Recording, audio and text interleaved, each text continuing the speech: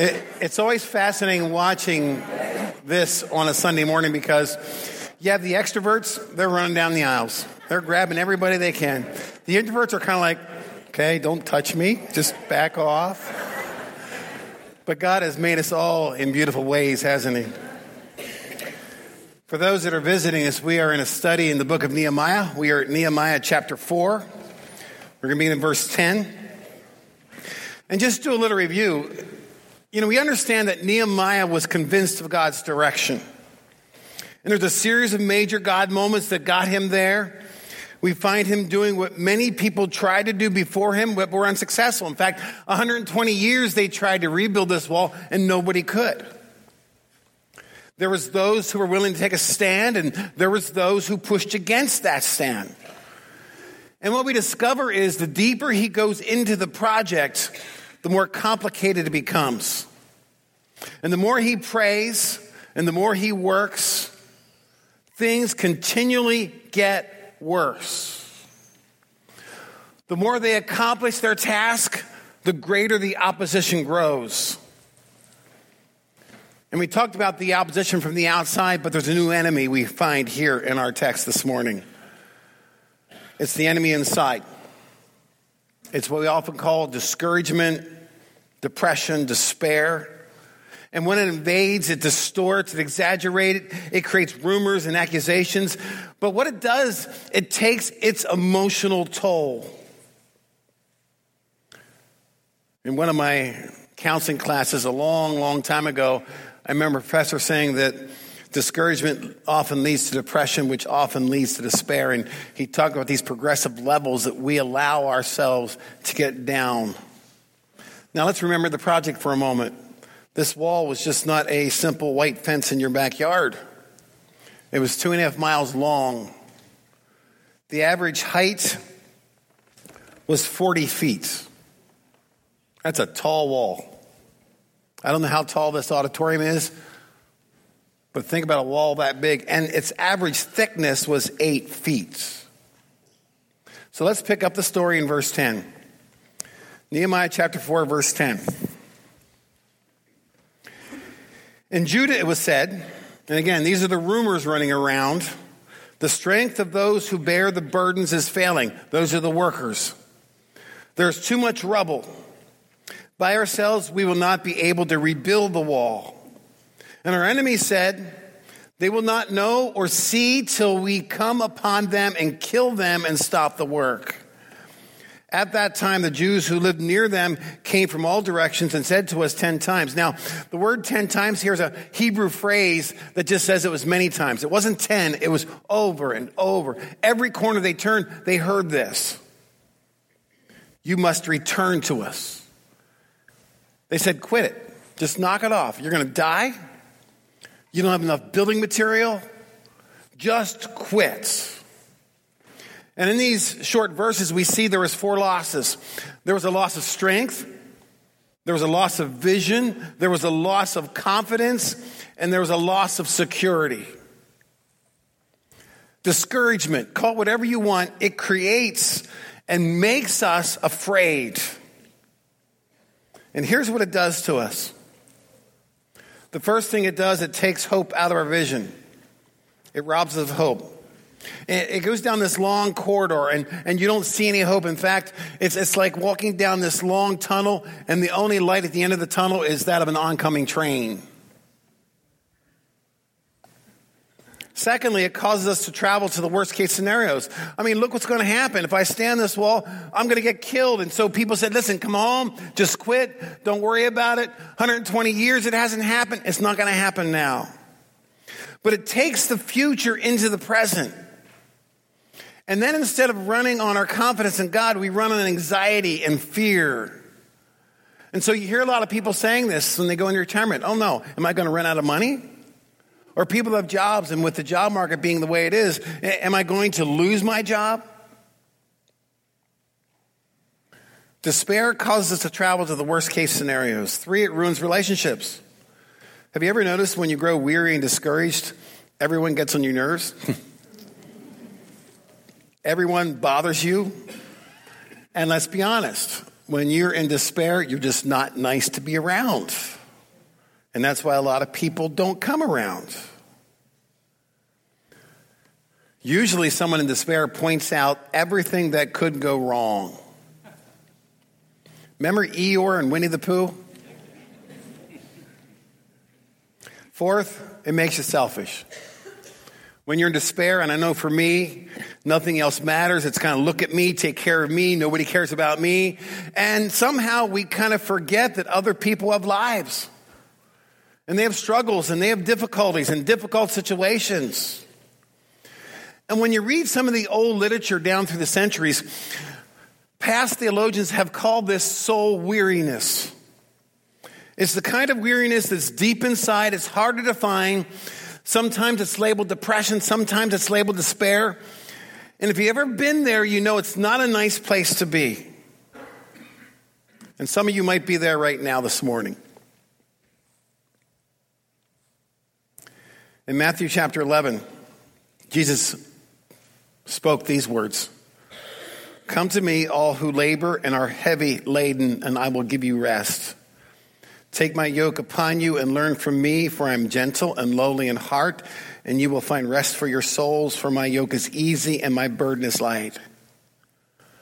Now, however you want to define this scripture, and we can take it in pieces, but look at it this way. However you want to define this scripture, that in Christ, and I talk about in his church because this is the body of Christ, he's the head, we should find rest, however we want to define rest. And that can get complicated at times. And when you look at Christ's day, he was speaking to religious people, and the institutional religion of its day created weariness of the soul. See, according to the Pharisees and Sadducees and other religious groups, no matter what you did, it was never enough. It was never enough sacrificing. It was never enough obedience. And they had all these rules and regulations, and they looked for every single time that you messed up, and they'd smack you down for it. And when I read that, I'm afraid that today in our churches, we can be guilty of creating weariness in our souls. And see, part of the problem is what's inside us. It's our definition of success. I know far too many people that just don't think they were ever successful. And I say, why? And they have this whole list of expectations they never met. Our vision is distracted by things and stuff that do not carry eternal significance. But yet we've given our hearts and our minds and our souls over to those things. And it's a very real problem for pastors. It's why so many quit. It's why so many through the years, and I'm told that my graduating class at LBC, we're down to now about 7% of us that are still around.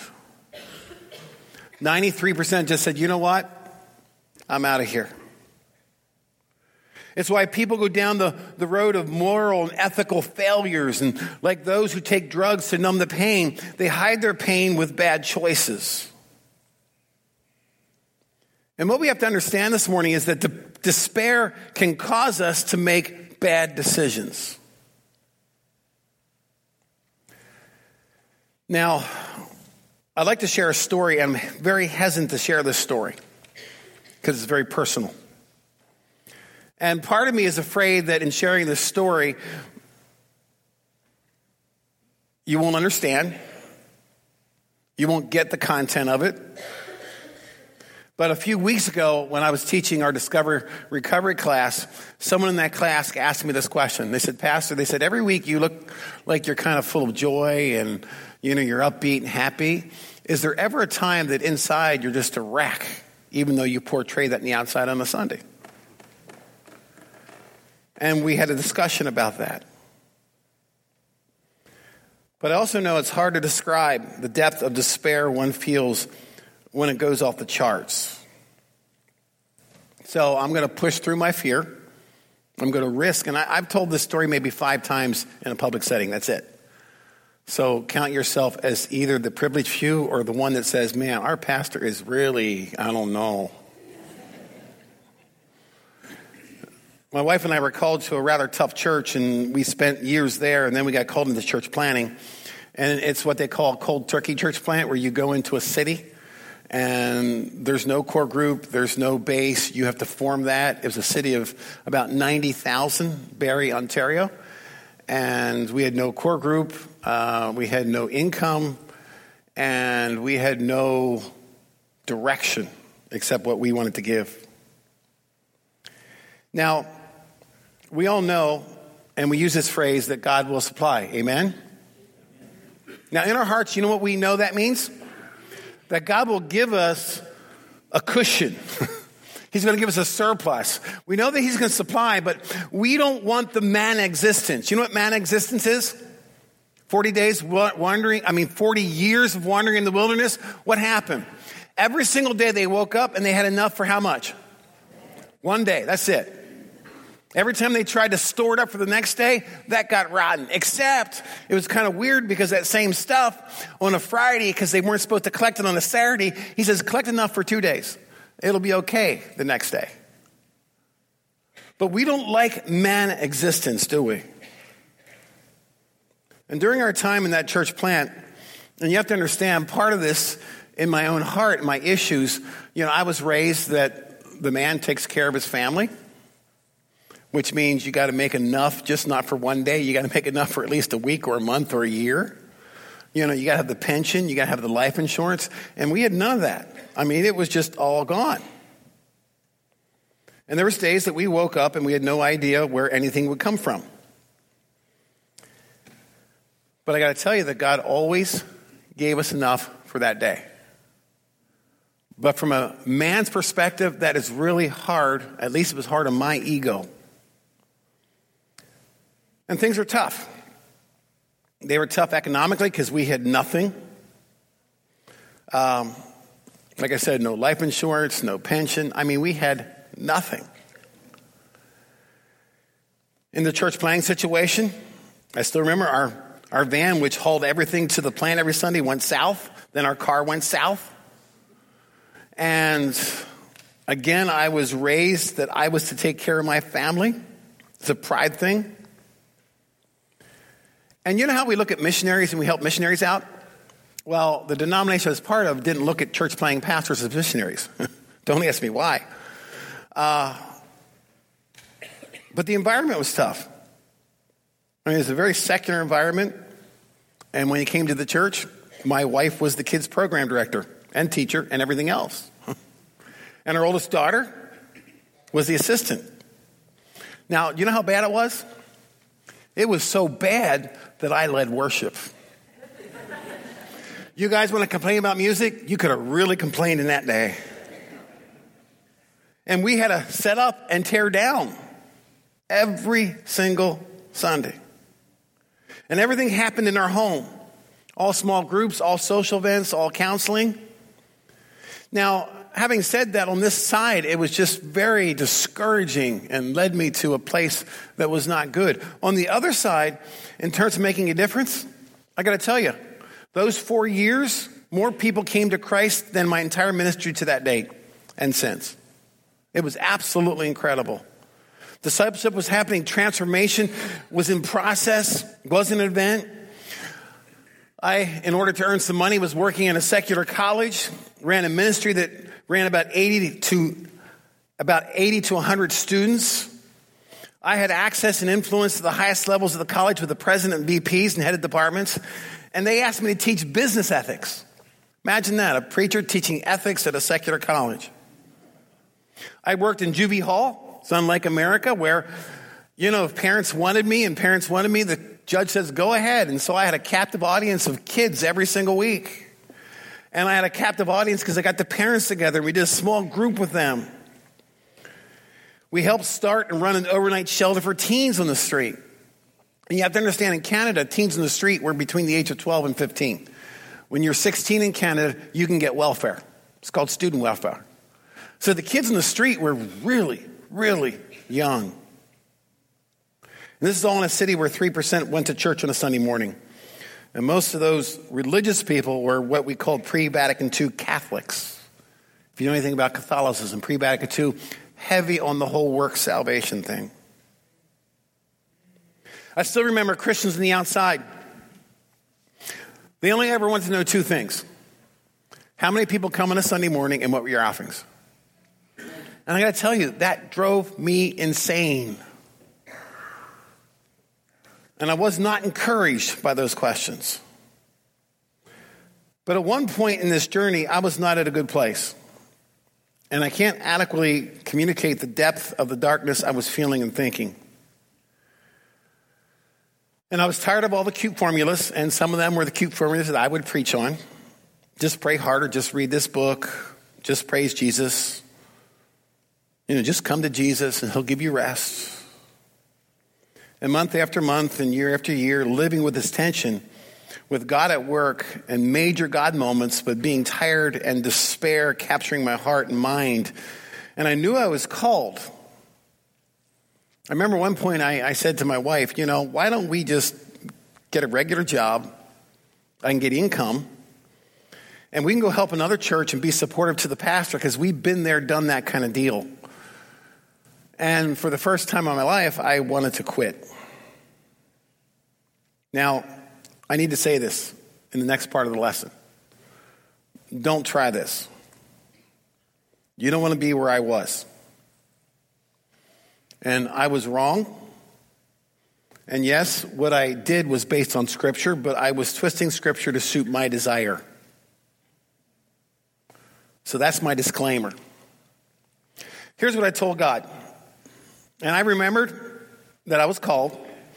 And I did something that we often call a fleece. Do you know what a fleece is? Try to get God's direction, say, well, do this, do that. But if you know the story, Gideon's fleece, he was trying to get out of the situation God called him into. Gideon knew what he was supposed to do, and so he used the fleece to try to get out of the situation. Not a good thing to do. And that's exactly where I was. Somebody I knew worked for Radio Shack. They were one of the executives. And they had season tickets to the Blue Jays. And every once in a while, he would give me 2 tickets. This happened to be one of those times. And I remember going to the game. They were playing the Boston Red Sox, for people that like the Boston Red Sox, Toronto Blue Jays, back in 1993. And on the way to the game, and by the way, I was going to a game that I didn't even want to go to, okay? Despair does that. My son wanted to go, and he was all excited, so I'm taking him. But on the way to that game, I told God, here's the deal. If I don't catch a foul ball, I'm out of here. I quit. Remember I said, don't try this? Remember I said despair causes you to do stupid things? Now, in that situation, I was dead serious. And I was so serious, I didn't even consult my wife on that one. I knew probably what she would say. And you have to understand this situation where they had these seats. The seats that I had, foul balls don't get hit to. And I knew that. And I never showed up until the second inning. I'm only going to give him a few innings, not too many. Now, remember I said despair causes you to make bad choices? This was the king of bad choices. So what does Nehemiah do? Well, here's the first thing. It's a lot better than I was. He posted guards at the most vulnerable place. Look at verse 13. He basically says this, don't work alone. Do not fight alone. Remember chapter 3 we talked about? And one of the key phrases that I left out was this. It was opposite their own house. See, in Nehemiah and his strategy, he said, okay, you know what? You're going to build the wall closest to your place because that's what's most vulnerable. So he had neighbors working with neighbors. In verse 13, it says, so in the lowest parts of the space beyond the wall, in open places, I stationed the people by their clans, with their swords, their spears, and their bows. So you get the picture here, okay? Spear in one hand, tool in another. Someone guarding, someone working. He posted guards at the most vulnerable places, the lowest places they had access to. Number 2, he reminded them of the greatness of God. Look at verse 14. And I looked and arose and said to the nobles and to the officials and to the rest of the people. By the way, the nobles were who in chapter 3? They were the ones that wouldn't work. So he speaks about the greatness of God to all the workers, but also to all the people that are sitting there criticizing the workers. I love that. Do not be afraid of them. Remember the Lord who is great and awesome, and fight for your brothers and your sons, your daughters, your wives, and your homes. Don't be afraid. Fear leads to despair. Courage gives us tipping points for overcoming discouragement. Remember Israel in the promised land? They walk into the land that was promised by God to them. And 10 said, we can't do it. We're like grasshoppers. They're really, really big. 2 said, man, it's everything God said. Let's go in and take it. But the 10 won out in the 2. And people began to grumble and murmur, and they wandered in the wilderness for 40 years because they were afraid. They were in despair. They were discouraged. Think about the story of David and Goliath. All of Israel was afraid of this giant. And David comes along and says, who is this who mocks the great and awesome God of Israel? And he became an instant hero and celebrity. I think about the courage in our last series of Joseph, that at the end of this reign in Egypt, he had the courage to forgive his brothers. And so we see the plan in action in verse 15. When our enemies heard that it was known to us and that God had frustrated their plans, I like the way that's phrased. We all returned to the wall, each to his own work.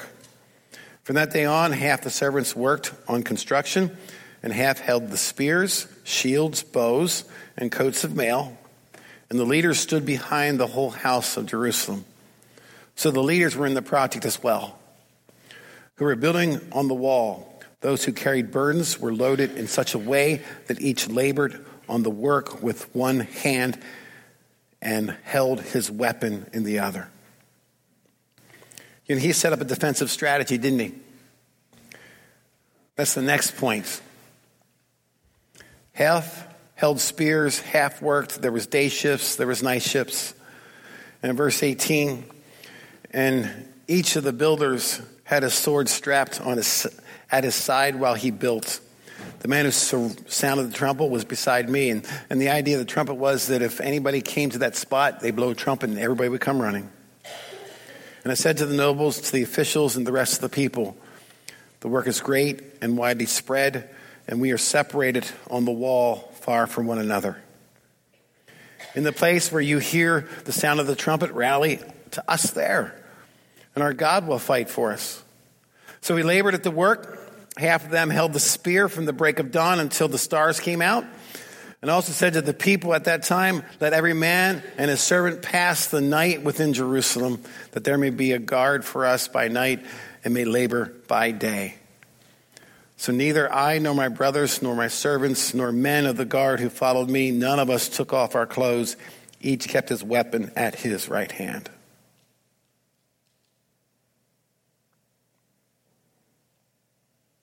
You know, I reflect upon this story. I had to ask this question this past week. Who was there for Nehemiah? You know, leaders often go it alone because they're going with everyone else. They're there for everyone else, and no one comes along their side. And you're probably sitting here this morning saying, okay, well, this is a nice story, and some of you identify because you are in a really dark place. And others are saying, but you know, okay, Nehemiah was building this big wall, and yeah, you talked about David, and there was the giants. I just have a mundane life. I don't get to fight a Goliath and become a hero. Let me close the gap for you. While in your mind, you may not think that you have some extraordinary opportunity, you need to realize that every opportunity, the principles are the same. You have and are and will face opportunities that will scare you to death, that you're going to have to risk so much, and they will exhaust you. You're going to have situations and circumstances in your life that will demand acts of courage. And I don't want you to miss out. Because when you are in despair and fear is overwhelming and when you want to quit, remember these words that David penned so long ago. They're familiar and you can repeat them with me. Yea, though I walk through the valley of the shadow of death, I will fear no evil, for you are with me. When I work with people that struggle with very difficult pasts, usually in the realm of sexual abuse, that's a verse they memorize. Because there's a lot of days they wake up and they are walking through a valley of the shadow of death that I cannot even imagine.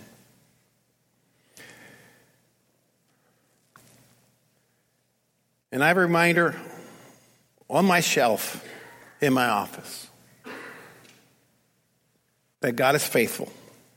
That yea, though I walk through the valley of the shadow of death, I will fear no evil, for you are with me. You know what that reminder is? It's a little baseball.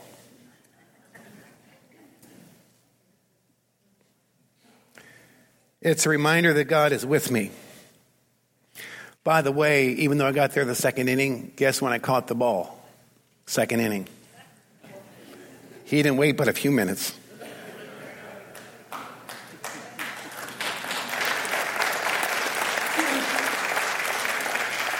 And here's what it taught me. Even though at times you can make incredibly stupid choices, there's always a way out because he is with us.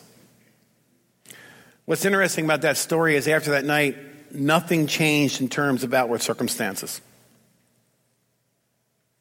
What changed was my heart and my mind. And despair took rest. And there was peace in my soul. So here's how we're going to close out this morning. For those that are going to be helping with communion, if you're not down front, you can come down front a while. And those that are going to serve can come here as well. We're going to take time to reflect upon Jesus. You know, we are told never to forget his sacrifice, his despair. And I know we read these words, but think about his deep despair when he was in the garden, asking and praying and pleading and literally sweating drops of blood. And on the cross when he says, my Father, why have you forsaken me? It wasn't because of his sin, it was because of our sin. So Jesus understands despair. And we understand that there can't be a resurrection without a crucifixion. And there's some things that have to die within us. And Christ has to come up. So we're going to celebrate with what we call communion. If you're unfamiliar with that, it's where we take elements, juice and bread to remember his blood and his body that was broken for us. And we at Grace, we practice open communion, which means if you are here and you are a follower of Jesus, we invite you to be part of us. Our tradition has been that we hold the bread and partake together, and we hold the cup and partake together. And at the end of communion, we're going to invite you to another response. We take an offering that goes then to help those in need. It's not part of our operational, it's part of us going out in our community and people that have a variety of financial needs, and we use that offering for that.